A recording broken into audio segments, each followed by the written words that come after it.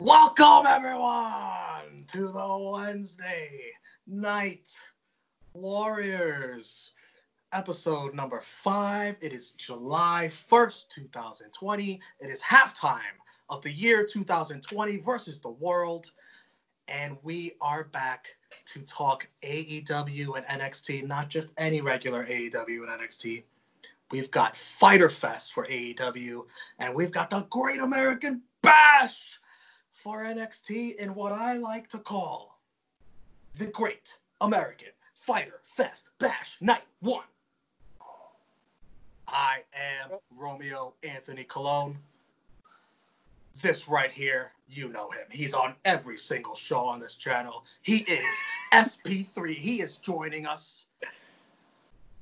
Yes, And of course, it is me, your True Heel Phenom, SP3.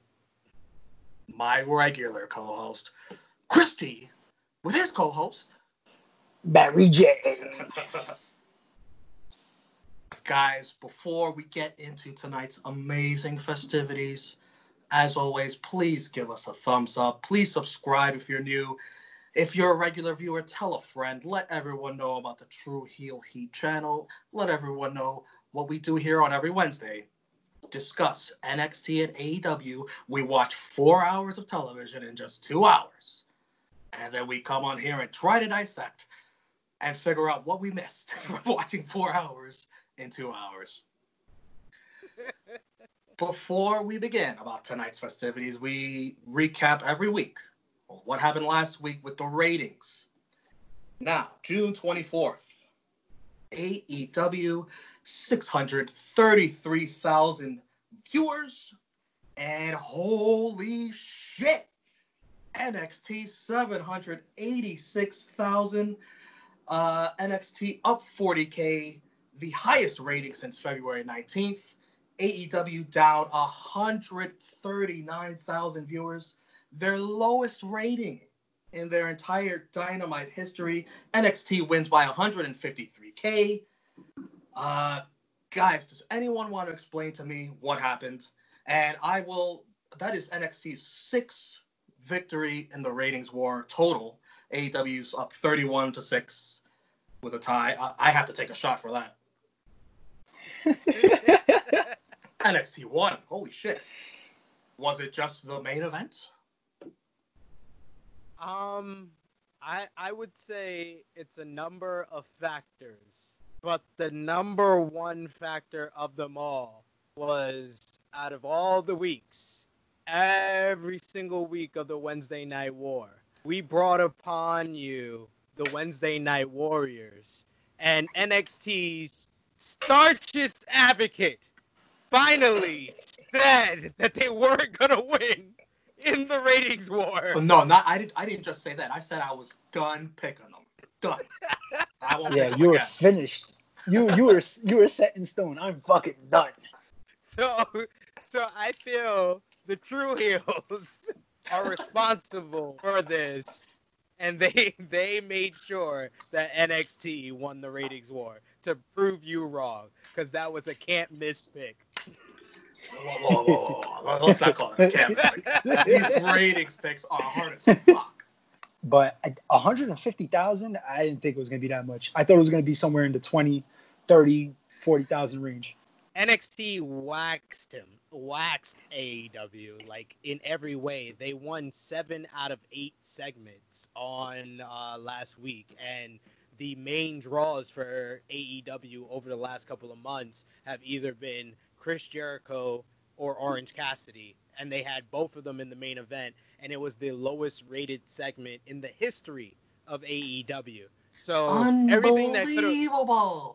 anything and everything that could have went wrong last week went wrong for AEW, and NXT just. And the match that everybody wanted to see last week was Keith Lee versus Finn Balor versus Johnny Gargano. So it was all about that on the show last week. That's why I kind of felt AEW was the better show, because I felt like it was more spread out and it had more things going on, whereas everything was centered around that main event.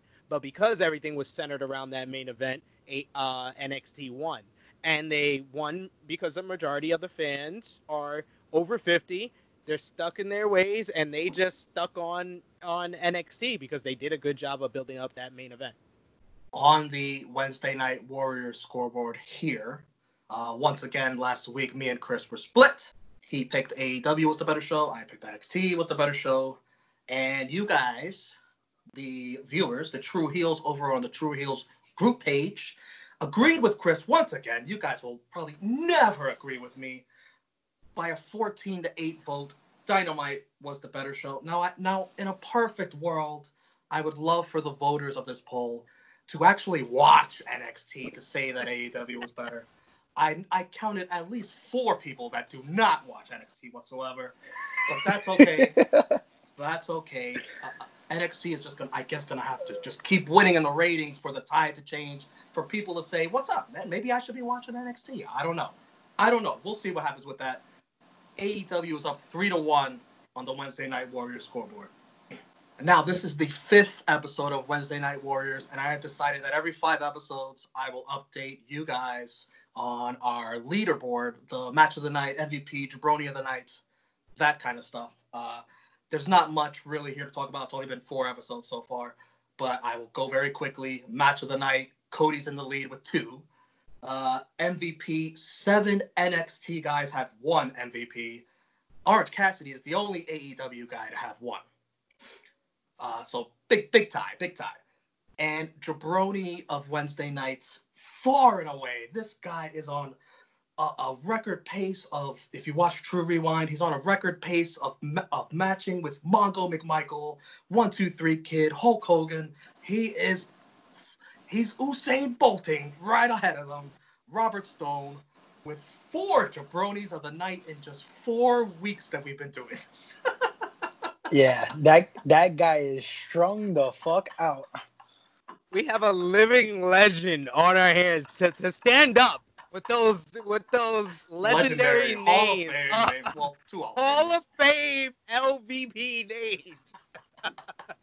No, they're all Hall of Fame LVPs. When you put it like that. From our first couple of episodes of True Rewind. But Robert Stone, congratulations.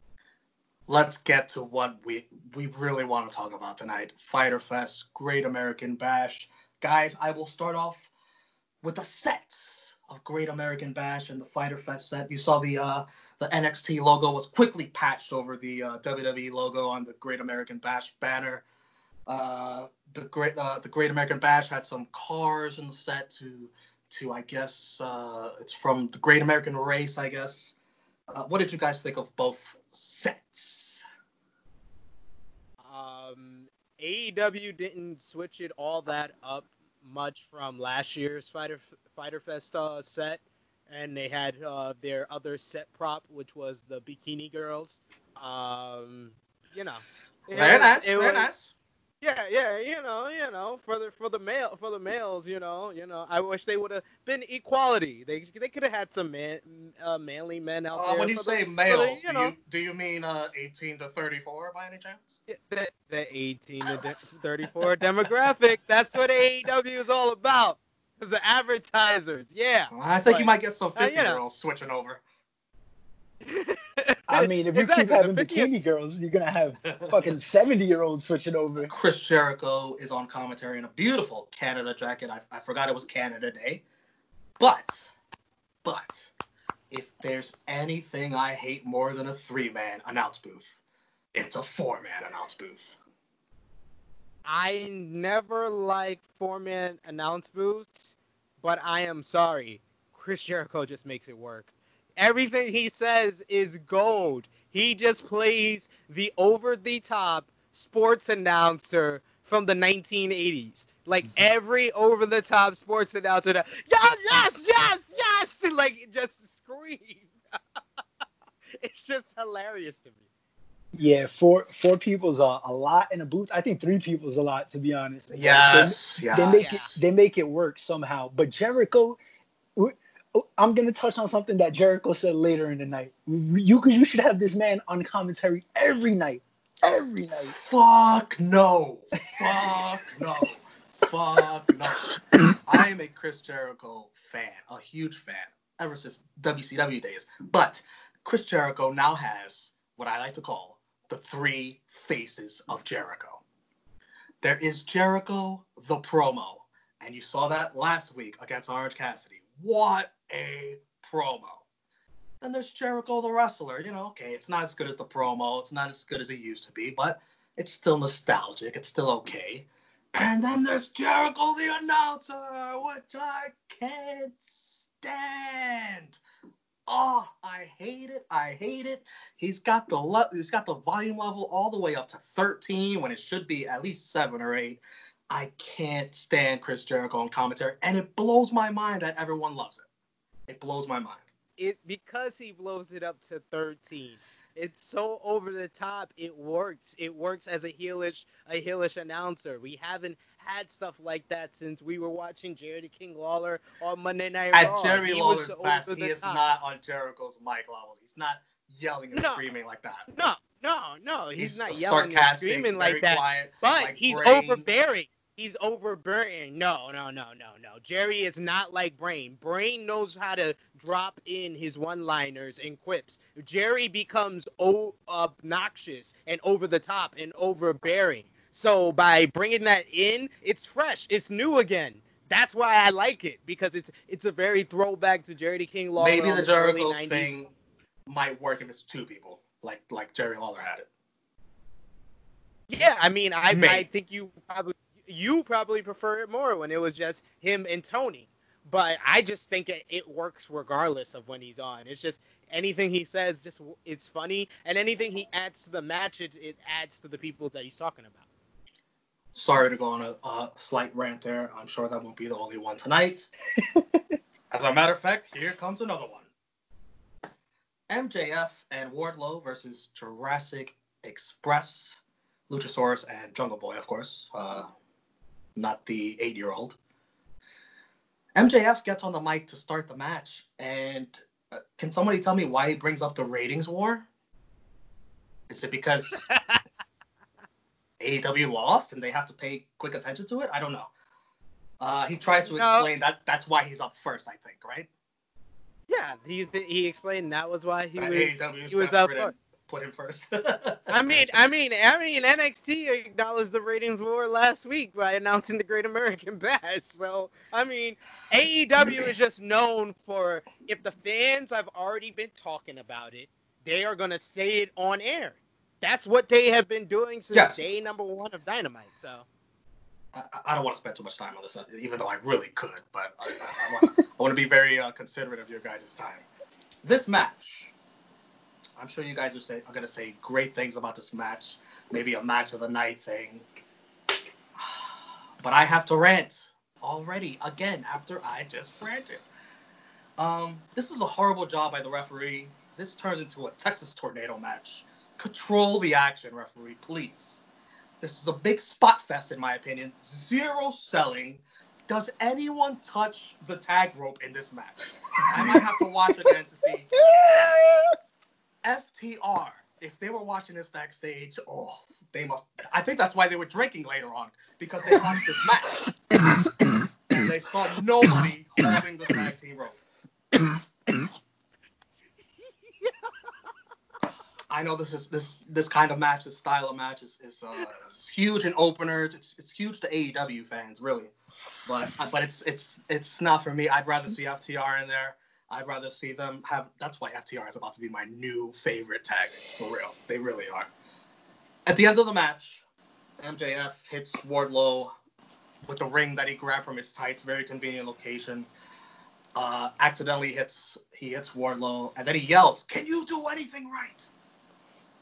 Eventually, Luchasaurus pins Wardlow. Guys, your thoughts on this match? I'm sure it's much different from mine.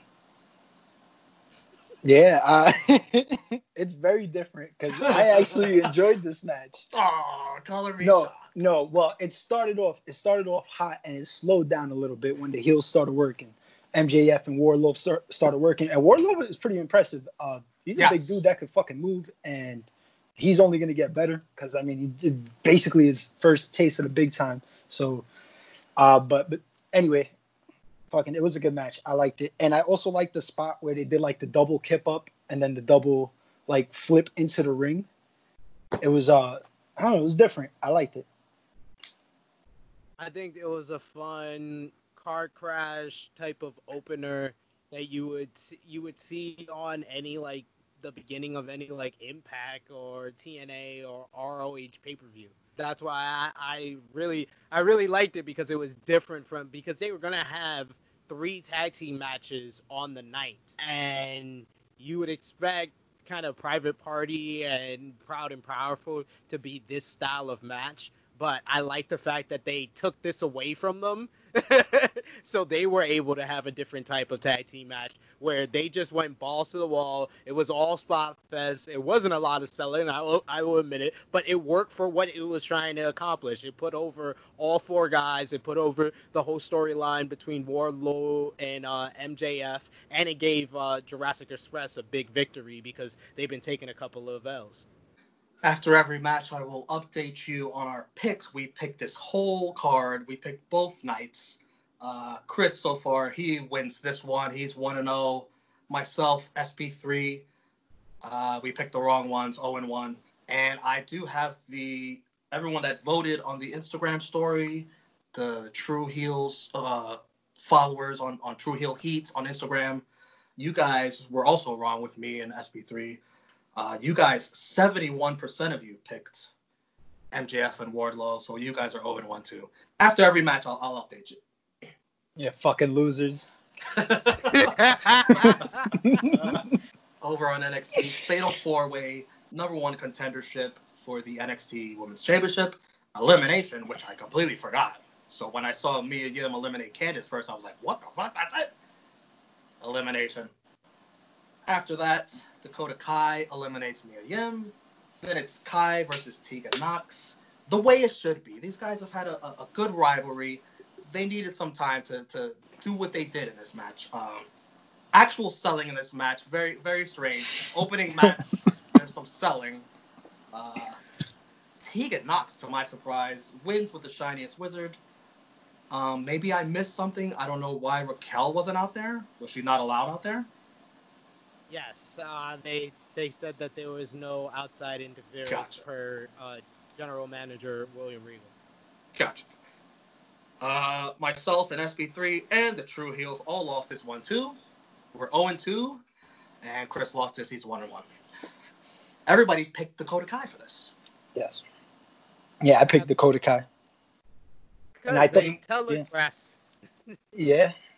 And I also thought she would be the next opponent for Io, because, I mean, she's a face, what other heel is really out there for her. It only makes sense that Dakota Kai would be next, the way they've been building her up. It was a good match, though. The commercial break kind of threw me off because, NXT, by the way, the first to do a commercial break. Yeah, always. But I feel like it's been like that the last 3 or 4 weeks. So it's just, it takes me out of the first match, the opening match, which is a big match for, this week. So, but when they got back to the Dakota versus Tegan Nox story, it was pretty good. Yeah, I felt like it was kind of clunky at the start. I feel like every time it's like this combination of the girls, they kind of don't know they're like footing around each other when it's that many women in the ring, and they try to like break it down to like the 2 people in, 2 people out, which is very stale formula. So that's why I'm happy that it became an elimination match. They were able to tell a better story, even though Mia's elimination was very awkward and looked clunky as hell, because Mia had to literally stand there like, huh? I did my finisher on her and she rolled out the ring? What am I to do?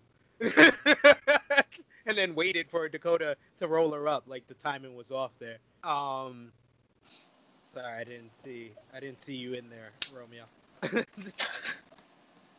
Can you see me? Am I good? No, your camera went out for a second while I was talking. Sorry. You gotta open your eyes, pal. Open your eyes. Maybe my phone felt my frustration from hearing what you were saying. Why are you so... Well, explain to me this. No, I like the match. I like the match, especially when it got down to Kai versus Nox. The match was great. There was selling like you wanted. Thank you. And That's why it became a really good match. Sid, because they're outside selling. I know it's crazy not to No, see all they four people weren't. in the No, same they ring at the weren't. same That's time. just the WWE style. The WWE style is 2 people in, 2 people out. They And that's literally started fine. the match. We can't just, well, oh, let me walk out the ring. Oh, Dakota, let me go out. Because we're heels. Because we do I this don't in every mind that. Fatal 4-Way. You have to sell. Can we move on? This is just the first match of each card. Jesus. Over on AEW, it is Penelope Ford versus Hikaru Shida for the AEW Women's Championship. In the beginning of this match, Kip Sabian is ejected. And I think the story of this match here is that Penelope Ford has looked better than I've ever seen her. Shida wins with the running knee. Guys, your thoughts on this Women's Championship match? I have mixed feelings about it because it was a good showing by Penelope Ford, which she really needed to like look like an actual legit competitor in the division. But I don't know, man. The way I feel like they should be building up Shida like a killer, man. She beat Nyla Rose, who's supposedly the beast of the division. So to have Penelope Ford, I guess, look strong against Shida, I don't know. It's a little counterproductive to me. I could see both sides to that. SP3? I mean, I feel like it's a theme of AEW title matches, whether that be the TNT Championship, the tag team titles, the world title, or the women's title, where if you're going to take the loss, you're going to look great taking that loss. Like they did it with Brody Lee at Double or Nothing. They did it with Jungle Boy a few weeks ago during the TNT Championship match with Cody. And they did it here with Penelope Ford. She looked great. And this was a really good match. This was definitely like top three women's match in AEW that I've seen. Like there's the matches with Nyla Rose and either Riho or Shida. And then there's this one. This was really, really good. And it put a spotlight on the entire women's division because it made Penelope look like a formidable challenger, and Shida was able to overcome her, so she looked good in the end. Everyone, of course, picked Shida for this match. Chris is 2-1, Romeo and SP3 1-2, and the True Heels, 75% of you picked Shida. I don't know what the other 25% was thinking. Yeah. Whatever you guys are smoking, send some this way. Probably from Philadelphia. Oh no. I don't want no part of that shit. Damian Priest promo, he basically challenges Cameron Grimes to fight him when he's healthy. SP3, I don't think you liked this promo, did you? Oh my God. Now, before you do that, this is a Puerto Rican. He got the sleeve. Go ahead. Oh, Puerto Rican, I gotta take a shot too. Oh, so this is Damian Priest is I loved him as Punishment Martinez because he didn't speak that much probably. I don't know if that was the reason, but or is the WWE have reprogrammed him and made him a robot? Cameron Grimes. You think that you can do that to me? Punch my tires out? I literally I literally had to type to somebody. I was like, never want to hear this human being talk again in my life. Chris, do you think our boy Damian Priest, the Pride of Puerto Rico, do you think he needs a mouthpiece? I'm gonna ignore the fact that SP3 just called Damian Priest the Puerto Rican RoboCop. I'm just gonna ignore that. Fuck, I'm gonna have to do a Photoshop to that. He came off super awkward. I'm not gonna lie, man. As much as I love him, he came off super fucking awkward. But I mean, I got faith in him. Maybe he'll get better. I don't think he's used to cutting promos like this, At least he's trying, he tried to look intense. He reminded me a lot of Roman when he first started because, they tried a little too hard. Guys, once upon a time, NXT used to be a developmental brand for stuff like this. Once upon a time. Still on NXT, it's Timothy Thatcher versus Oney Lorcan. This match was Mat Wrestling 101. No going to the outside. No top rope. they should have had this match in Stu Hart's dungeon. Thatcher wins with a Fujiwara armbar. After the match, he refuses to let go. Clean sweep across the board with everyone picking. 83% of our True Heel audience picked Timothy Thatcher. I'm not a fan of like matches like this, and this shit was amazing. Of course not. You like the opening match of AEW. I do. I like those. Oh wow! You just said this was amazing. It was amazing. It was different. It's something that we don't see anymore, and it kind of reminded me back in the day when, you know, Benoit and these guys were pulling out 60-minute Iron Man matches, and the first 25-30-minute match, first 25-35 minutes of the match would be straight mat wrestling and technical, you know. So it felt good to see this. It's good to see it every once in a while, and I'm glad we got Timothy Thatcher to bring it. The one match that I said before anything else I had to rewatch from this night was this match, because this match was just beautiful.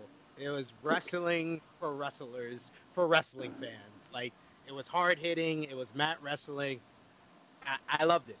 By the way, Oni Lorcan continues to deliver in these kind of little matches that are just blips and bleeps, and he doesn't get anything from it. He loses all of them, and I don't know what hope there is for him. Obviously, he's a tag team with Danny Burch. I don't know. Oni Lorcan deserves more than what he's getting. He's one of the most underrated dudes in NXT, and still a part of one of my favorite matches on NXT TV history. Was Drew McIntyre's first match on NXT with Oni Lorcan. Probably one of the best sub 8-minute matches in NXT history. And also Oni Lorcan, one of the greatest Twitter follows you could possibly have. I'm going to edit just one tweet into this and you're gonna see it right away. Yes. Boom. Look at this guy. This guy's fucking hilarious. All caps. All caps. He's yelling. Karrion Kross and Scarlet vignettes. I thought this was brilliant. The voices, the black and white, TikTok, vermin are among us. Did you guys catch this? Yeah, I like the Illuminati feel. And anytime Scarlett's on my screen, it's just 2 thumbs up. I wish I had more hands so I could give her more thumbs up. And Kross looks like a beast. Don't say that too loud. It's too late. Godspeed. But yeah, I like this vignette. It was cool. Kross and Scarlett, anything they do is just gold. I promise you we will get to AEW back there in a second. All this NXT stuff was boom right after each other, and I'm trying to go in order here. It was Rhea Ripley versus Robert Stone and Aaliyah in a handicap match. If Rhea loses, she must join the Robert Stone brand. Stone is in some boxing MMA shorts. He looks like a complete dork. He keeps fucking up. He gets in the way. He's missing moves. Eventually, Rhea gets a double submission on Robert and Aaliyah. This was sort of maybe the best I've seen Aaliyah, but that's not saying much. Definitely wasn't as good as Penelope Ford's performance. And I just want to say, what was the fucking point of this storyline if Rhea was going to win? I would much rather see Rhea Ripley in the Robert Stone brand. Give her something to do. Give her some character. Let her fuck around with that for at least, a month or something. Rhea Ripley, of course, has been fucking destroyed since WrestleMania, thanks to our queen, Charlotte Flair. What do you want to say about this? I agree that Rhea Ripley's been destroyed because of WrestleMania. Like, this is just the sad state of this is what NXT considers making Rhea look strong again. We're gonna heat Rhea up so she's ready for Io again. We promised you we're gonna get her back to where she was. No, she will never be back to where she was in NXT. I'm sorry. The ship has sailed. It's gone. It will never come back. That spark will never come back again in NXT. They need to accept that. Call bait. She's young. Put her on the main roster. Start her new. Because she can work there. But I'm sorry. She's just going to be lost in the wind. Lost in the wind. Oh, sing it. Sing it. So nobody here agrees with me that you wouldn't have liked to have seen like a storyline with Robert Stone and Rhea Ripley together in the same brand. That would have been interesting. I would have actually been interested in that. But it would have made her more relevant, not more relevant. Like SP3 said, she would have been she's basically going to be floating in the division. At least if she was with the Robert Stone brand, she'll have a little storyline to work with. Now she's just another woman's competitor trying to get her title back, you know? I just thought it'd be a little fun to see a different side of Rhea, give her a little more character. Now she's just still Rhea Ripley, like, it's whatever, you know? That's just me. I hope they continue it in some way, because this was the least... No, end this shit now. Stop it. No, that was it. That was the climax. Forget it. Yeah, but this is the least entertaining outcome of all the outcomes there could have been for this match. By the way, everyone picked Rhea Ripley. Chris is 4-1. SB3 is 3-2. The True Heels, 88% of you picked Rhea Ripley. You guys are 3-2. No, wait. Everyone did not pick Rhea Ripley. I was a stupid idiot that picked Aaliyah. Yeah. Maybe we could get a storyline out of this. I'm 2-3. I wanted to go with you, but then I remembered the WWE before NXT. WWE will always go with the least entertaining outcome, and NXT has become more and more like the WWE we know and love from Raw and SmackDown with every passing week. We still get the bangers like Thatcher and Lorgan, and the good women's division, the best women's division in professional wrestling is on NXT. But the more and more weeks go by, the more and more it becomes more like Raw and SmackDown. All right, finally we go back to AEW because it's Jake Hager versus Cody for the TNT Championship. Cody's shirt, awesome. But cease and desist at the same time. Cody's got the American Nightmare and the beautiful old school Great American Bash fonts. Very, very nice. What a nice little FU, a subtle FU. You didn't need to bang a freaking throne with the sledgehammer. Good job, Cody. He did one of these, the waving, when fuck you. Did you guys see this dork Justin Roberts? Our good friend, True Heel Josh Morera. I'm gonna thank him for this joke. He looked like Tim Duncan out there.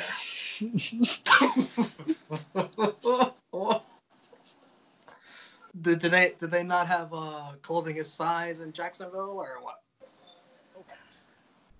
Nope. This match ends with Dustin Rhodes interfering. Jake Hager gets a submission on Cody, but Cody has his shoulders pinned. That's a dirty finish to me. I did not have AEW having a dirty finish before NXT tonight, but that's what it was. Guys, I thought this was a good match, though, but maybe you guys will feel it was a little clunky in spots. I don't know. Who wants to start?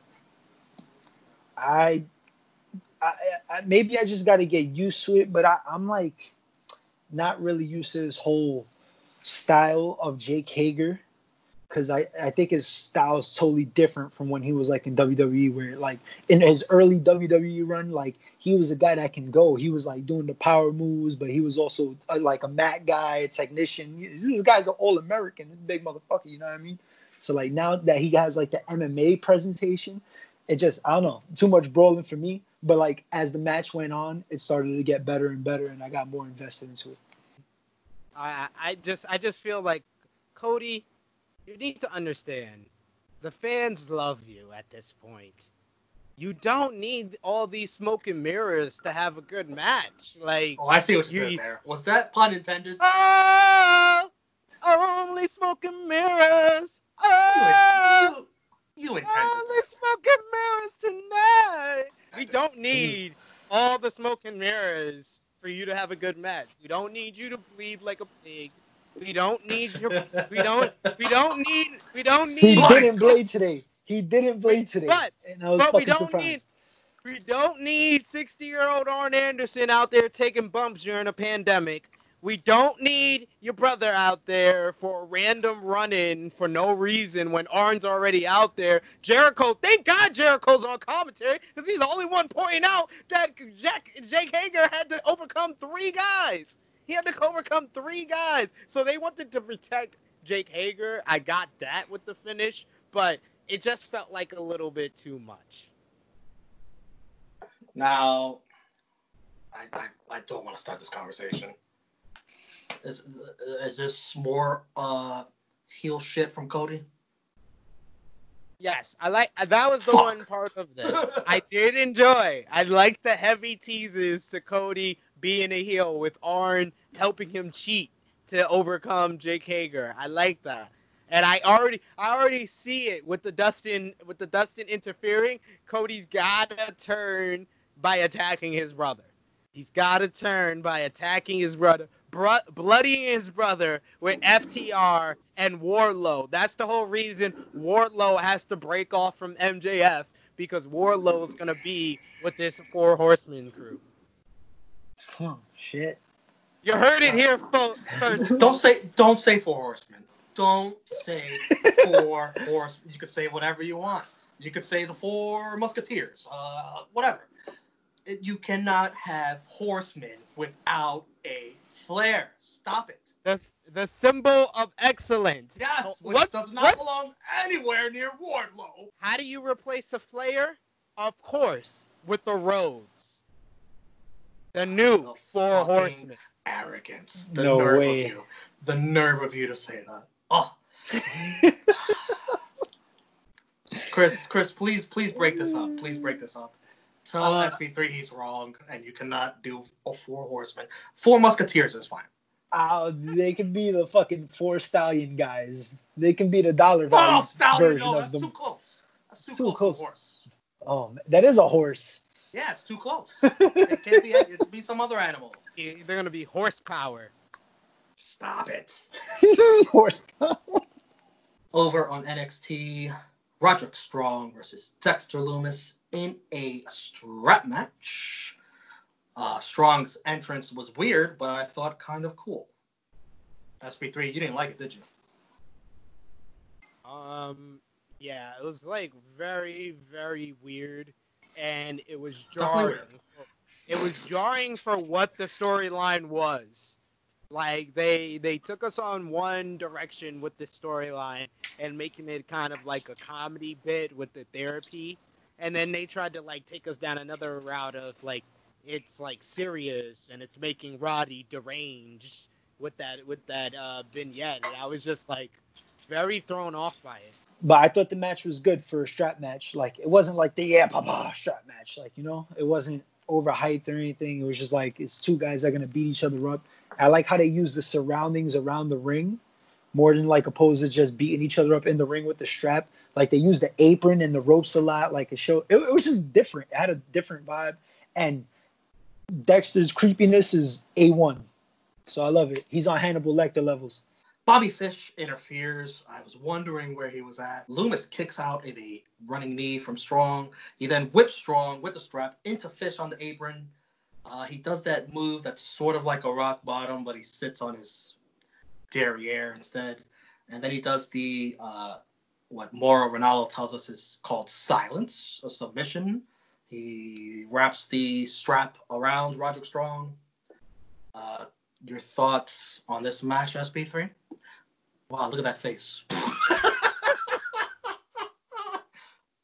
Oh, man. I actually enjoyed this match. I like that they used like the outside of the ring. I like that they went to the trunk and everything. I like the use of the strap. And I was like, you know, I don't know of that many good strap matches. And it was well on its way for me having no complaints about this match. And then the finish happened. And this is the problem that I think our quarterback is having. You're not catching the little bits with the finishes. Like, the finish to this was just clunky and very... I'm watching 2 shows at the same damn time! I know. It's difficult. I'm a warrior! Thing. It's a difficult thing, but I know the problem. You don't have the experience from back in the day. I was only like 7, 8 years old. flipping my remote to catch every bit of Raw and Nitro. I have 25 years of experience doing this, so I catch the little bits like that. So what I caught at the end of this match was they used the strap. Bobby Fish comes in the ring. They give like him a clothesline with the strap, and then Dexter like awkwardly moves the strap around, and Roddy basically has to act like the strap is around his arms, but it really isn't. And he awkwardly like does like walk backwards into Loomis so they can have a shot of Roddy looking behind him as Loomis is like right at his back.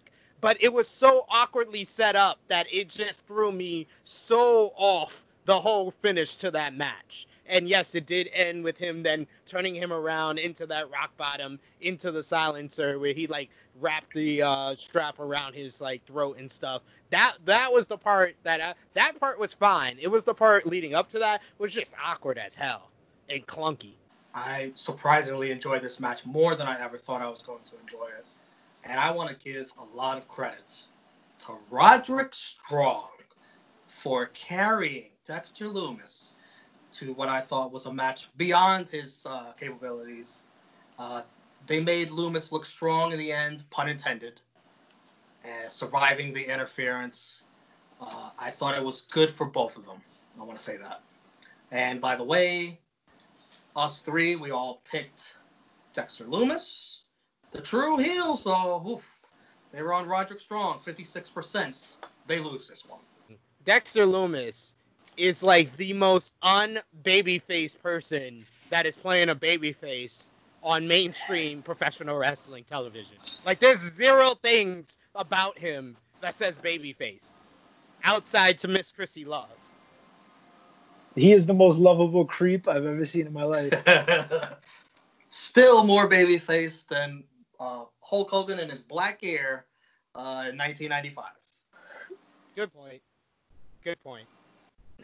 Watch True Rewind and suffer with us to hear more about that. Santana and Ortiz versus Private Party. All four of these guys ignoring the NYC quarantine of 2 weeks. Very bold. I'm sure they had a loophole. He traveled from Philly or New Jersey or something like that. Either way, very bold. Private Party win this one. I've seen this match much, much better at House of Glory Wrestling in Queens, New York. Guys, your thoughts on this match before we get into what happened after the match? I thought it was a decent match. I knew coming in, I felt it was going to be like the weakest out of the 3 tag matches on AEW. So my expectations weren't too high. It's always good to see my Puerto Rican brothers out there. I forgot. Sorry, I forgot. That's all right. We got it. It's on the forearm somewhere. So, but yeah, it was it was good for what it was. I like this match. It was worked different from the spot heavy opener and the more story based. I didn't think it was that much different. I still didn't see a lot of holding the tag rope. I mean, there wasn't Better that than much the first match. But Proud and Powerful do hold the tag rope, so I will give them credit for that. Whether you saw it or not, they do a good job I'm just saying. of holding. Not so much Private Party, I will admit that, but not at all. Proud and Powerful do a good job of following the tag rope. There's a tag rope? I love their submission where they have I think it's Ortiz has one of Private Party in the gory special while they had the other in a camel clutch, and then he grabbed the other one and had him into the Boston Crab at the same time. It happened in the in-picture break, but I was like supposed to be watching NXT at the time because it was on commercial, but my eyes was on AEW during the commercial break because I was like, yo, they're really doing this spot during the commercial. It was awesome. Probably my favorite part of that whole match, but I enjoyed it. Yes, you did like that. However, you did not pick them like I boldly did. Romeo catches up in the standings at 5-3, the only one to successfully predict Private Party was going to win this. I knew Matt Hardy was in their ear. I knew Matt Hardy was going to make the difference. True Heels, by the way, 75% of you in the True Heels picked Santana and Ortiz, just like Chris and SB3. I think it's selfishly because we're fans of Santana and Ortiz, and we hate the fact that they keep jobbing out. Like, I was like, he just lost. They just lost last week. I was like, they just had Santana lose to Matt last week. I was like, they gotta get the victory here, right? But now they're kind of giving Private Party the push right now, and Santana and Ortiz can always recover. So, Did either of you catch the Keith Lee Adam Cole vignette building up the importance of next week's double title match? Yeah. really liked it. I really liked it. Good stuff. Good stuff. I like the Keith Lee part more than the Adam Cole part. I felt like the Adam Cole part was kind of weak, and it's like I just feel like we keep hearing the same Adam Cole promo for like the last couple of weeks. If he's not with Undisputed Era and able to bounce off of their personalities, or even the little small thing with I think it was the revolving promo that they had with like Balor and Gargano and Keith Lee. He was good in there, but when he's by himself and he's talking, I swear to God, he's just reading from the same script every single time. Yeah, I agree with SP3 in that regard. Like, I love Adam Cole, but he does sound like the same thing over and over. And Keith Lee, like low key, always drops gems whenever he talks. Like little, like just the way he delivers certain lines. It's just like, damn, like yo Lee, you different, you know. So Lee XT has a nice ring to it.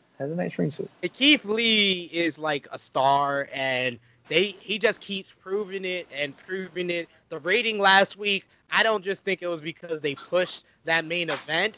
I think it had something to do with the people being drawn to Keith Lee. That's just my opinion. This vignette was more based on Keith Lee more than Adam Cole. And I think that's what they were going for, to make you try to believe in Keith Lee, because I think everybody already believes in Adam Cole. How many days is he already champion? And for anyone that hasn't seen on the network, the Broken Skull Sessions with Mark Henry, check it out. Good interview with Mark Henry, but Mark Henry also waxes poetically about how good Keith Lee is, and Stone Cold also, how good he's still going to be.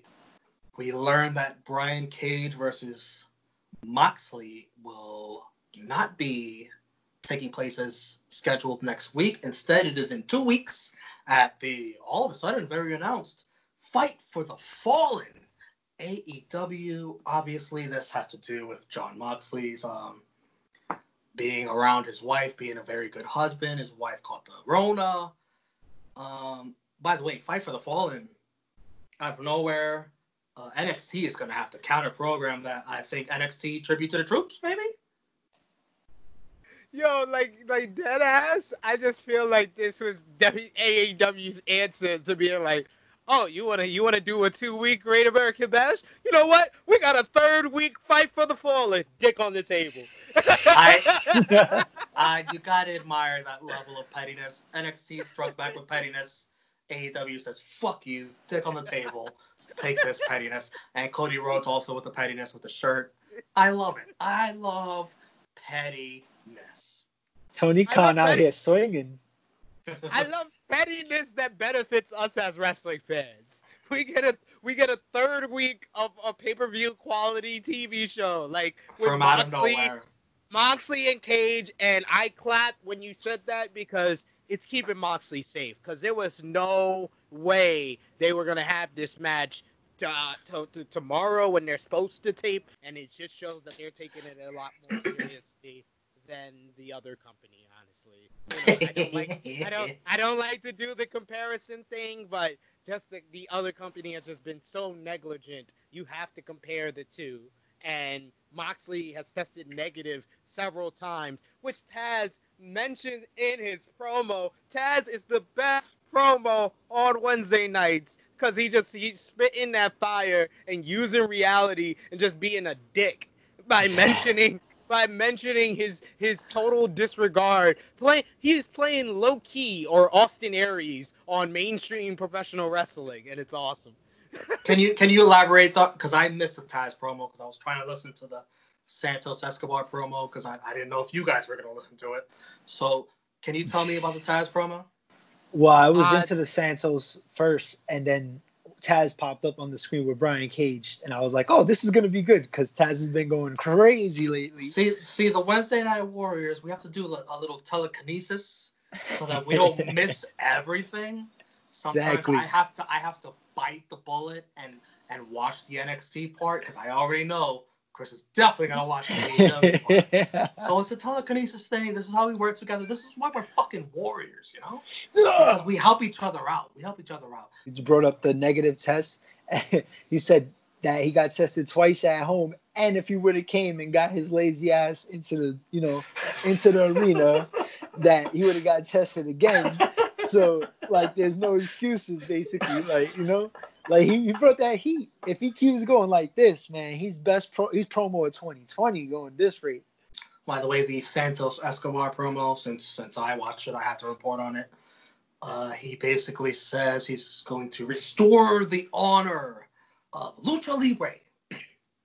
He is interrupted by Drake Maverick. Drake Maverick gets beaten down 3-on-1, of course. Santos Escobar with his two lackeys.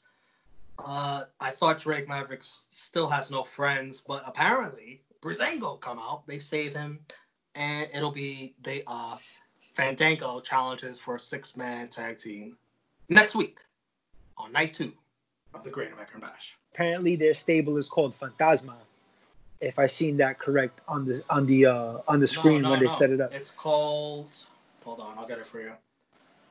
Legado del Fantasma. Yeah, which is still cool because it pays homage to the Fantasma name. So, and it's nice to see the cartel out there. Please no. The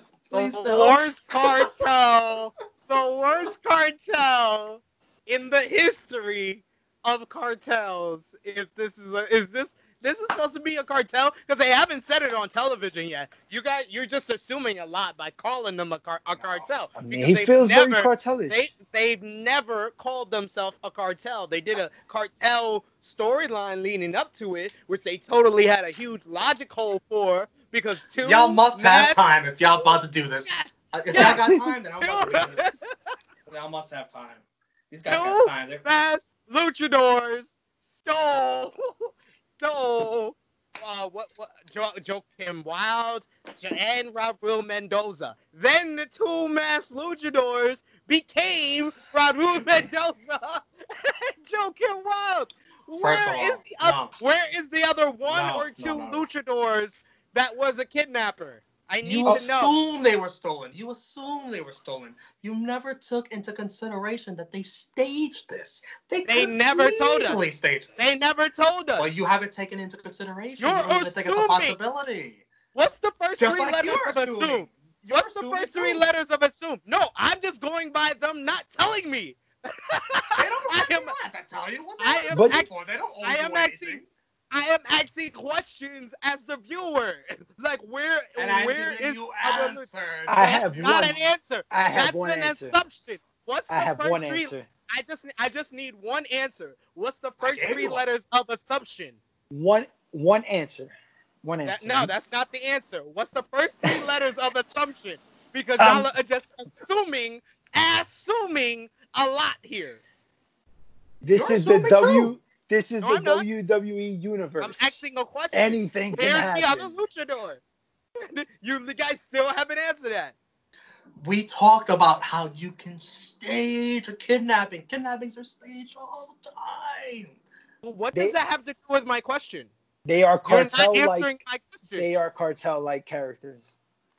That's not that. They kidnapped somebody with lucha mask on. By God, if that's not a cartel, then I don't know what a cartel is. Where's the other masked luchador? That's all I want to know. It was staged. Or it could have been staged. Let me not say it's a fact. Be staged.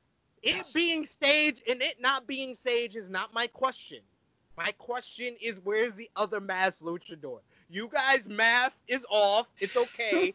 We can move on to the next. Wait, the 2 guys that kidnapped him. Huh? The 2 guys that kidnapped him, right? 2 guys that kidnapped Raul Mendoza, and then 2 guys that kidnapped Joaquin Wild.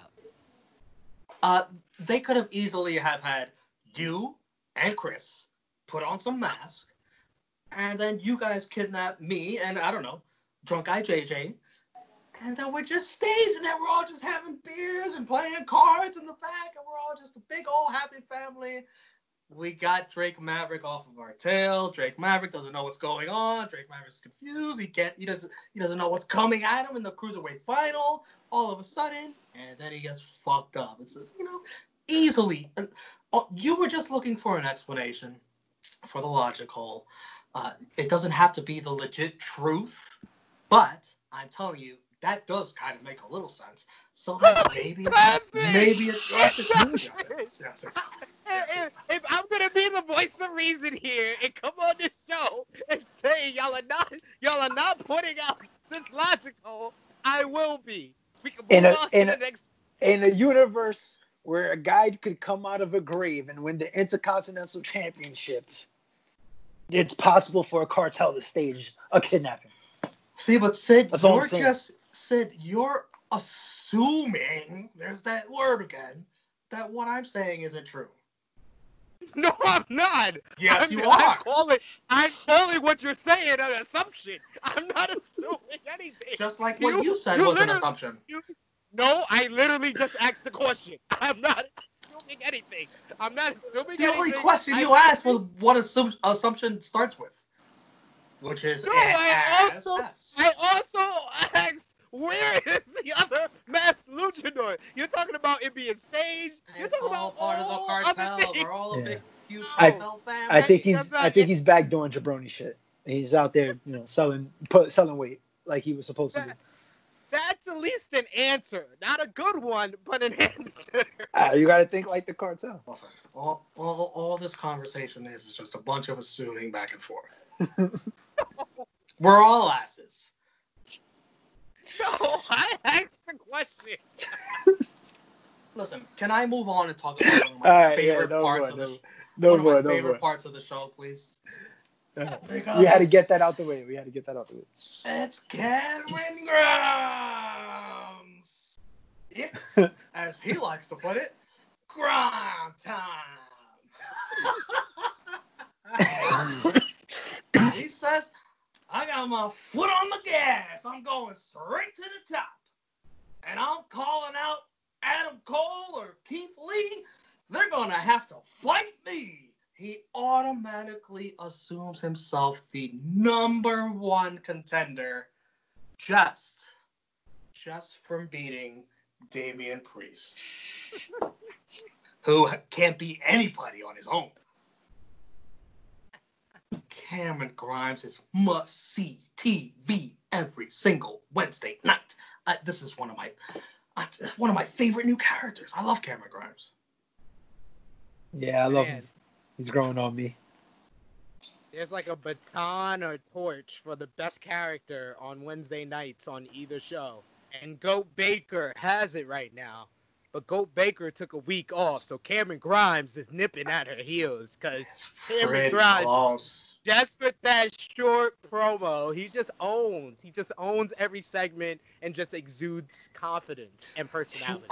What I would give for just a simple conversation between Cameron Grimes and Goat Baker. Oh my God, that would be.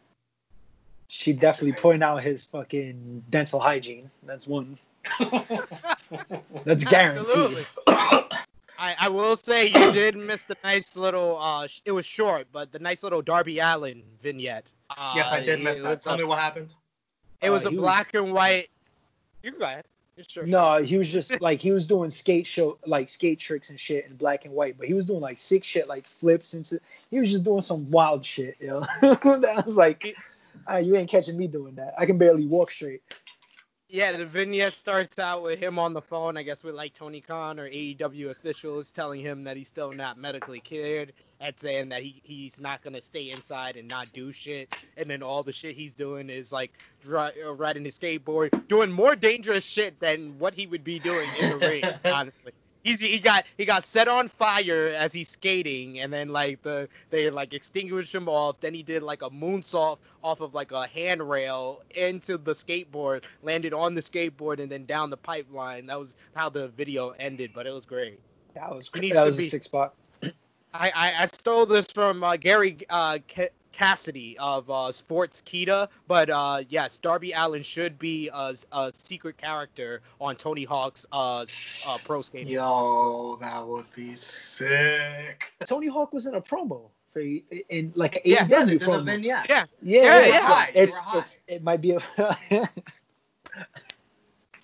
duh. why you don't remember. I will start with AEW's main event since I think it started first. Hangman Page and Kenny Omega versus Best Friends for the AEW Tag Team Championship. SB3, do you want to talk about this car entrance? Oh my God. This is like top 3 car entrances in professional wrestling history. By the I way, am quickly sorry. interrupt. Car entrances for both main events. Go ahead. Yes, car entrances for both main events. And I think Counter programming. both of them placed in the top 10. Top 10 all time because Sasha owned hers, but I'm sorry. Best Friends just edged her out when they entered with Trent's mom driving them in a minivan. I never laughed so much during an entrance when Trent's mom's like, honey, tells him to come back, and Trent has a mean face on. And his mom gives him a kiss on the cheek. I literally could not stop laughing. By the time I stopped laughing, Kenny Omega was making his entrance. By the way, we learned that Private Party will face the winner of this match next week. And it's for the Tag Team Championships. FTR eventually, by the way, my new favorite tag team, a real tag team in AEW. A tag team that holds the tag rope and pays attention to the referee's rules. They come out and watch this match. They're fucking drunk as fuck because they had to survive that fucking opening match. They are, I don't know, maybe 12 to 14 beers in, I would say. Best Friends hit the strong zero for a great near fall that Kenny Omega barely saves. Hangman hits a dead eye for another great near fall. And then he hits the buckshot lariat for the win.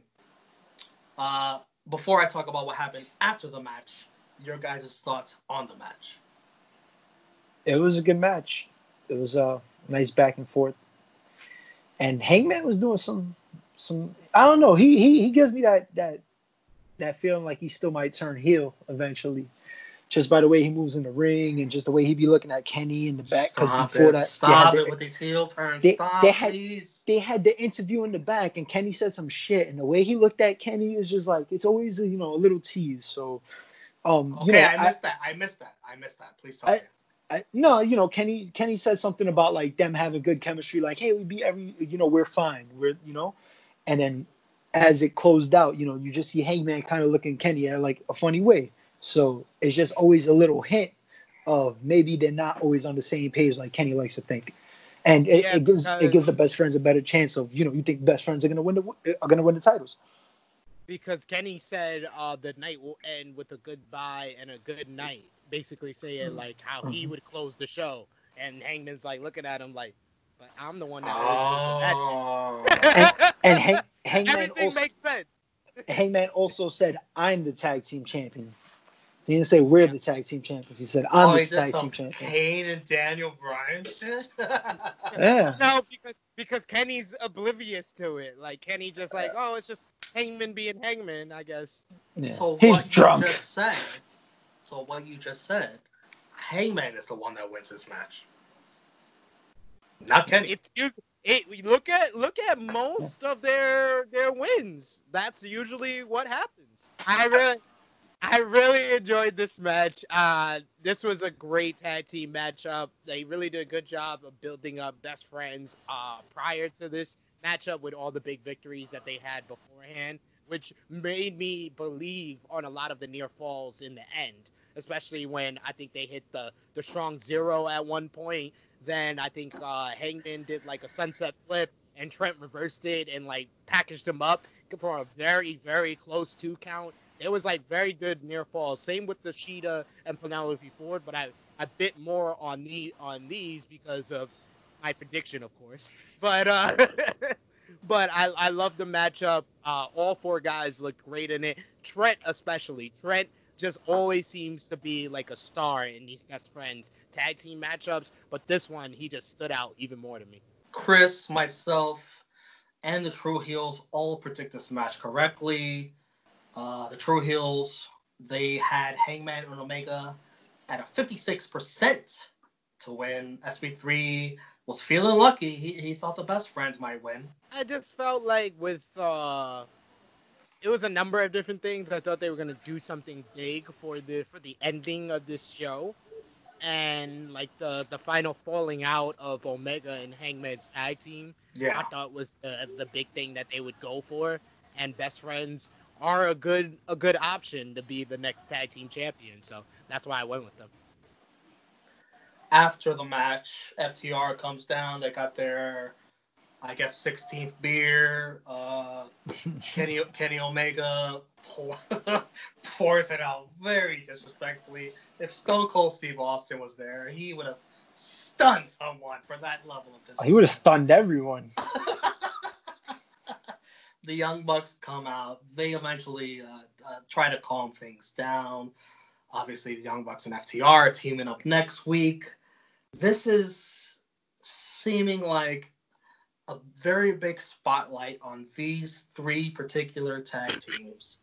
And do you guys think that's where we're heading? Like a match between these three teams? Or is this something else that you want to say? I think we're gonna see Bucks versus the FTR just straight up first before we see a three-way, or that's how I would have booked it first. But I mean, either way, I'm fine with a three-way too, because these are all pretty good tag teams. I think that the Bucks versus FTR in a lot of ways is like blood and guts. We're not getting that until there's fans back in the building. So they have to have a big tag team title match for All Out, and I think that's it. The three-way, they've done a good job of doing this slow build-up between FTR and the Young Bucks, and slowly circulating in Hangman and Omega into it and the tag team titles. So I just like how it's building up and building towards, and I like that huge spotlight that they put on them at the end, because it kind of foreshadows what's to come, and that matchup would be amazing. NXT main event, Sasha Banks versus Io Shirai, non-title. Sasha Banks in beautiful Great American gear.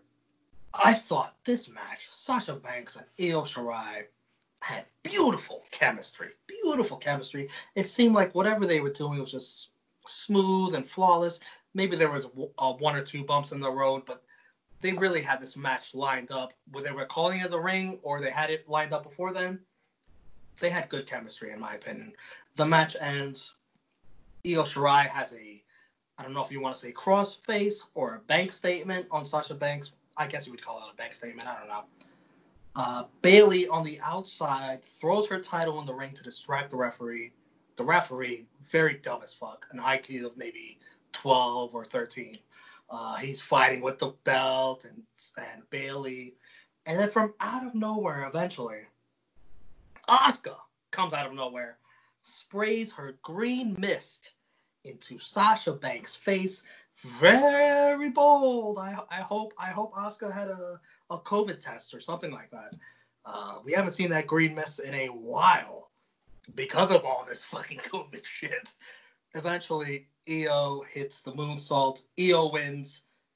This is what I like to call a dirty finish. Eventually, Asuka and Io celebrate together to end NXT's show. And on the predictions scoreboard, Chris is gonna win the night with this 8-2. Myself 7-3. SB3 6-4. And the True Heels 6-4 also. 89% of them also picked Io to win this match. I thought it was a good match. It was good back and forth action. They do move they have good chemistry together. I did not expect Asuka to just pop up out of nowhere like the fucking boogeyman and just spray somebody in the face. I hope she got tested. I was thinking the same shit. I hope she got tested beforehand. I hope they were smart enough to do all that. And, it just sets up Asuka versus Sasha. And it was what it was. It was a good main event. I wish NXT would have done like the Teddy Long / Tony Khan of calling the announcers at the end of the show and announced that it was Io Shirai and Asuka versus Sasha and Bailey next week on night 2. I mean, we're recording this right nice after. We might have to check the Twitter. Maybe it is announced.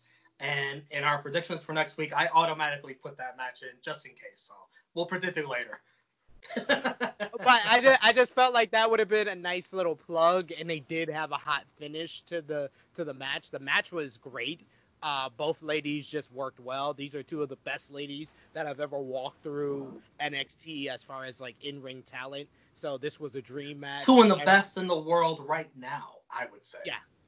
Yeah, absolutely. Two of the best women, best wrestlers, regardless of gender, in the world, both of them, because both of them deliver in the ring every single night out. They're consistent. Their characters they have down point. Like you said, Sasha's gear was amazing. Sasha had the gear of Wednesday night on either show. MJF, your robe was beautiful, but no, you don't have the gear of Wednesday night. But both of these ladies just delivered and show why they're two of the best in the world. Yeah, on a side note, I just want to say I now like white pants. Okay. I like white pants as well. I will say thumbs up for white pants. And Bailey is one of the best characters in professional wrestling. Regardless of any promotion, Bailey is just on point and hilarious. I loved her honking the horn to distract Io Shirai. It was kind of a throwback to Monday night when she did this and who falls for that? Who falls for that? I just love that Bailey, like I said this before, I think I said this on True Hill Heat. Bailey's whole character from the beginning was that she was an adult playing a little kid. And all that's happened is she became that, then she beat Sasha, and she became the kid that stood up for herself for the first time. Then she, grew as the NXT champion, and she was the kid that actually did something for herself. Got the bike and started being the paper boy and being the paper girl, getting the actual job, making their own money for themselves. Then this whole heel turn has been Bailey, the teenager. And all she is an obnoxious, annoying teenager, and she is just lovely as it. Lovely. Wow, that is one of the most amazing things I've ever heard because it makes so much fucking sense. Good job, SB3. Good job. See, me and you can agree once upon a time, once in a while.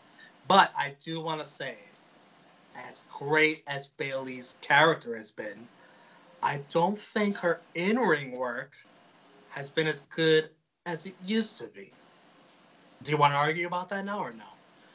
I agree with you. She's better in the ring as a babyface than a heel. She still hasn't got how to work as a heel down pat. Like Sasha blows her away as a heel. Sasha did tremendous heel work in this match alone. Just the aggressive and the snap, the smoothness of her movement, and just her cocky little laughs after every offensive move. Sasha just owns as a heel in the ring, but Bailey just seems to, she's kind of gone past what the boss was. Like the boss hasn't got that essence of that character ever since she lost the NXT title. It seems to be lost ever since then. Sasha has slowly gotten her footing back under her, but Bailey has her character down pat. We are going to wrap up this Dynamite and NXT, and then after that we're going to do very quickly our week 2 predictions of Great American Bash and Fyter Fest.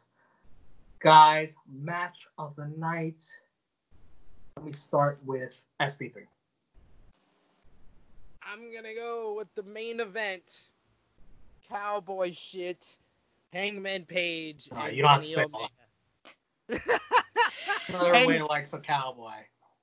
Hangman Page and Kenny Omega versus the Best Friends. This was a hard choice for match of the night because I really liked Thatcher versus Lorgan. I really liked the opener for NXT. I really enjoyed the main event for NXT with Io Shirai and Sasha Banks. That was probably the closest to this match for me, but I give this match the edge. It was for the tag team titles, and I always had the feeling Io Shirai was going to win the main event of NXT. I was more of up in the air with the main event of AEW. I had Timothy Thatcher versus Oni Lorcan because it was different, man. It was just something that I kind of expected it going into the match, but I didn't think it was going to be like that intense when it came to the mat wrestling, and it had me invested the whole match. So I really enjoyed it. For me, this was very close between the both main events of both shows. I also would have said Loomis versus Strong. I thought was a strong contender for me. I'm gonna go with Best Friends versus Omega and Page. Only for one reason. Even though both matches were so good, I'm gonna go with that. That match had a clean finish. You know how I feel about dirty finishes. You know how I feel. And NXT had 2 this week. Yeah. Oh, I need to fucking start a dirty finish counter. See,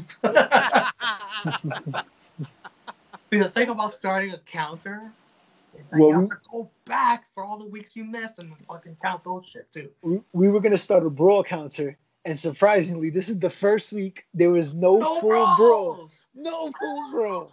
Because they treated it like a pay-per-view. They never have brawls on the pay-per-view. They only have brawls on regular Dynamite. And also, nobody was thrown in the trash or had trash thrown on them. Not that I remember. There you go. MVP. Let me start off. I had such a hard time choosing an MVP that I just chose 2. Roderick Strong for doing what he had to do tonight. Get Dexter Loomis over and make him look good. Amazing job by Roderick Strong. We got to give him credit. Come on. And then Io Shirai for the main event win, for the great match. Those are my 2 MVPs. Let me go to Chris. Who's your MVP? Yeah, my MVP is actually gonna be Dexter Loomis because Roddy did make him look good, but at the end of it, he does look like the star, and I feel like they have big things planned for him, so he's my MVP of the night. I'm going to go with the tie as well. My co-MVPs are the 2 women that were a part of the main event of NXT, Io Shirai and Sasha Banks. These women went out there and showed out. They had lofty expectations with being called the Dream Match by WWE standards. We all remember the last one they called the Dream Match with Nakamura and Styles. We also had the greatest wrestling match ever, which was great, but it wasn't the greatest wrestling match ever. But this lived up to the Dream Match moniker. Both ladies had great performances, so I got to give them both the MVP. Let me start Jabroni of the Night with the creator of Joints and Jabronis. By the way, a new episode on the True Heel Heat channel.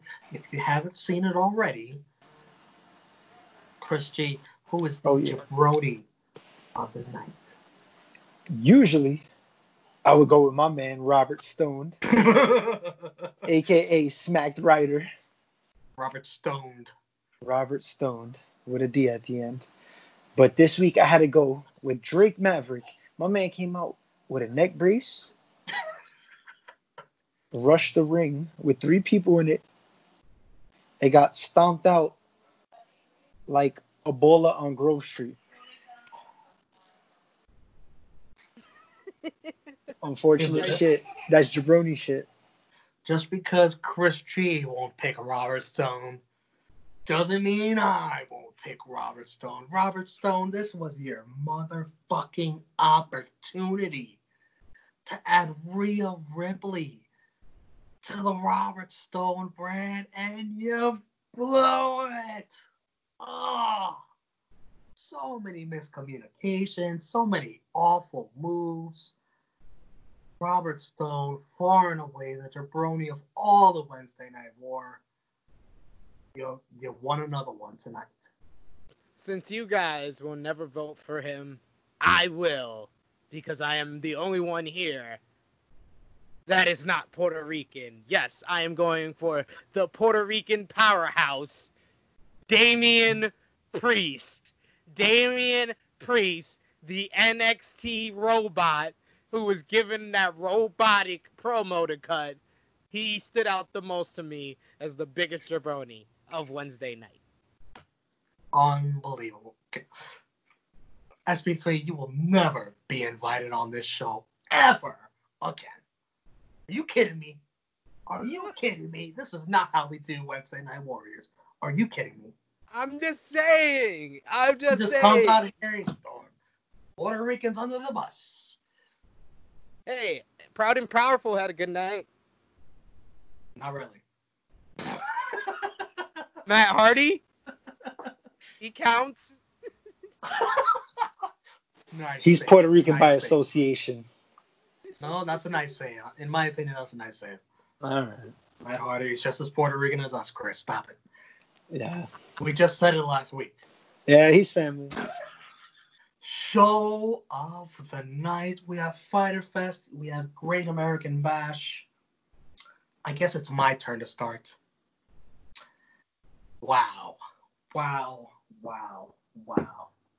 I swear I was going to pick AEW this week. I swear. I was like, NXT has 1 week of build for Great American Bash out of nowhere. Like, here's Great American Bash. Here's Great American Bash. Here it is. But holy shit! A rush card! And they deliver. I cannot believe it. Roderick Strong carries Dexter Lewis to a beautiful match. The opening fatal 4-way where they actually sell that they're getting hurt. Unbelievable. Io Shirai, Sasha Banks, 2 of the best women's wrestlers in the world. They act like they've been wrestling for years. I enjoyed all of NXT except for that bad booking decision of Rhea Ripley going over. Very awful decision. But the match wasn't that bad.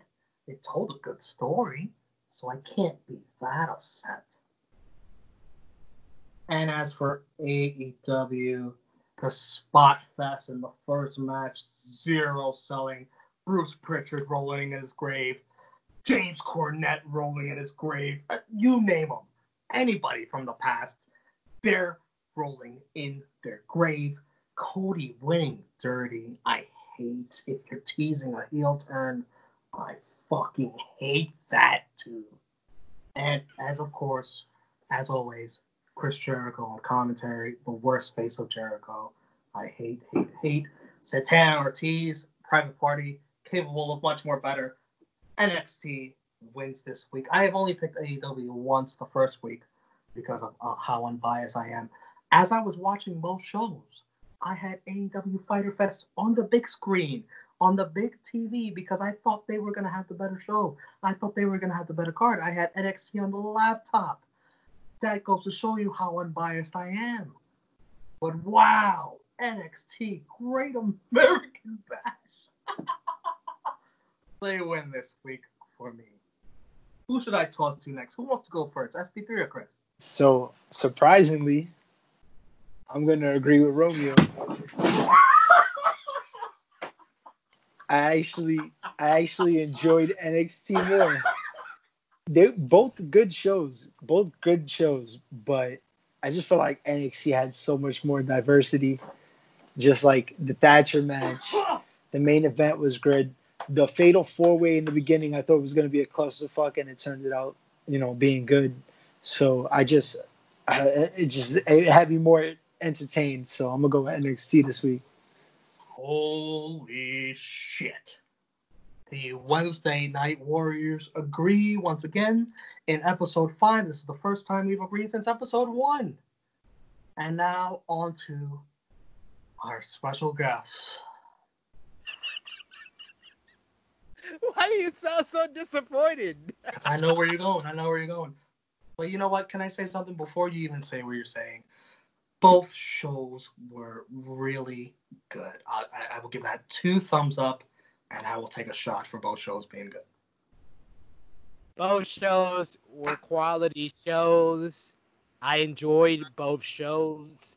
AEW had the best match of the night. But hold on to your seat. NXT Great American Bash was better than Fyter Fest Night 1. I give NXT the crown. I give NXT the crown this week because it just had like Chris said, it had more diversity on the card. The women's division had a spotlight. It wasn't much for the tag team division. I don't know if they have a tag team division, but but everything that they wanted to hit, they hit. They had a hit for. It wasn't a single. It wasn't always a home run, but it was at least they got on the base for every single segment. Whereas on AEW, I felt like the Cody and Hanger match wasn't as strong as it could have been. I there was just a couple of different things that was just a little off to me on AEW, but I just felt like Great American Bash was the much stronger show. It had a little bit more better matches on the card overall. Sorry. Wow. In the words of Bray Wyatt, Yowie, Wowie. Who do you think wins the ratings war? I am going to say that AEW blows NXT out of the water. I think AEW gets 900K. I think AEW fans are pissed off from last week. They're all tuning in this week. They're going to make sure Fyter Fest wins. I say 900K to NXT, 680K or something like that. SB3. I'm going to say NXT 700K to AEW like 815K. I think that AEW is going to get the edge this week because they did put a little bit more focused on this week. Yeah, they advertised their show more than 1 week's time. Is that what you're saying? Yeah, they actually put star power on this show. It wasn't all thrown together. It's been built up for weeks. I'm going with AEW slightly, probably only by like 20, 30,000 max. Low 700s, anywhere between 700 to 730,000. We need to look forward to week 2, Fyter Fest Great American Bash. We'll start with Lance Archer versus Joey Janela. I am going to go Lance Archer. Bold pick, I know, bold pick. Okay, Unanimous. Lance Archer unanimous. A 6-man tag. Breezango and Drake Maverick versus Santos Escobar, Wild, and Mendoza, a.k.a. Legado del Fantasma. I'm going to go Legado del Fantasma. I mean, like, guys, you can't start off with a fucking loss. Like, really? Is that unanimous too? Yeah, I'm going with the cartel. To the worst cartel in American history. Don't say cartel, history. man. You're just going to start it up again, man. Come on. Legado del Fantasma. For the tag team championship in AEW, Private Party versus Kenny Omega and Hangman Page. I will go Omega and Page to retain. They can't possibly fucking lose this match. Unanimous? Whoa, Yeah. Whoa. Yeah. Don't No, that to the head, man. You never know with AEW, but I'm gonna go with Hangman and Omega here because they're teasing that 3-way very heavily. I'm gonna throw this match in there just because I really do believe it's gonna happen.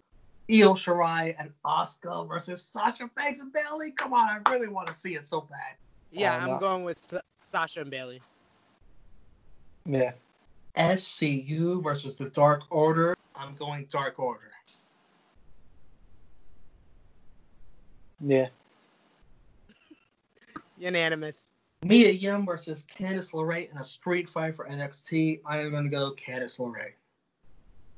I'm going to go Mia Yim. I'm going to go Candice LeRae. huge 8-man tag, which I am absolutely guaranteeing is going to be the match of the night for both shows. FTR and the Young Bucks versus the Lucha Bros and Butcher and the Blade. I am going FTR and the Young Bucks. Same. FT Bucks. Orange Cassidy versus Chris Jericho, which... Do you think that's going to be the main event, or do you think it's going to be the 8-man tag? I think Orange and Jericho should be the main event. I agree too, and I'm going to go Orange Cassidy. I'm going with Jericho. Woo! I'm going to agree with Chris G. I'm going to go with Jericho as well. The big title for title match, Adam Cole versus Keith Lee. Chris, who wins? Title for title.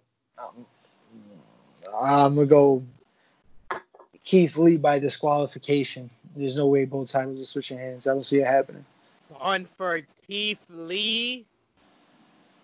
Yeah, I'm going to be bold, and I'm going to go for Keith Lee. My brain is telling me Karrion Kross comes out and it's a no contest, but my heart tells me that Keith Lee is the star that NXT needs to get more victories in the ratings war. So I'm going with Keith Lee. I cannot bet against Adam Cole in all those things. Adam Cole wins. Adam Cole's a double champion, and then he's going to have to fuck with Karrion Kross eventually. I'm going Adam Cole. So that's enough for this long edition of Wednesday Night Warriors, episode number 5. What a great episode. Thank you, SB3, for joining us and being a Wednesday Night Warrior yourself. Thank you for packing 4 hours of wrestling into 2. I really appreciate you. Any plugs? Just Joints and Jabroni. Been out a couple days. And next episode coming out soon. Hopefully in the next few weeks. Catch me at Spick_Flair_ woo! 3 O's. Can't wait to the next episode. Where we will have SB3 again for week 2. Can't wait. Can't wait for night 2.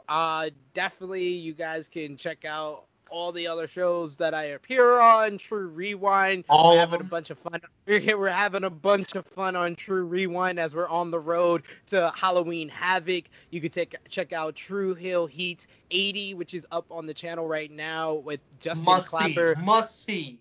Absolutely. Justin Clapper of Wrestling Travel as we talk about the Speaking Out movement, one of our more insightful episodes of True Hill Heat. So definitely check that out. Like the video, subscribe, push the bell to stay notified so you know when all this great content hits your screen. And make sure you please like this video. Help us out. It helps the YouTube algorithm. You can find me on Instagram and Twitter at, well, you guys are going to be shocked at this. I've changed my name on Instagram and Twitter. I am now the Pride of NY.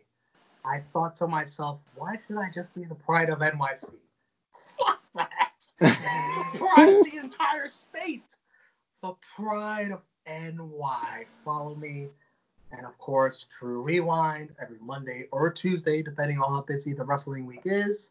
And Wednesday Night Warriors, where we will see you next Wednesday with Chris G, SB3. We'll go over the ratings, and we will go over night 2 of the Great American Fyter Bash 2.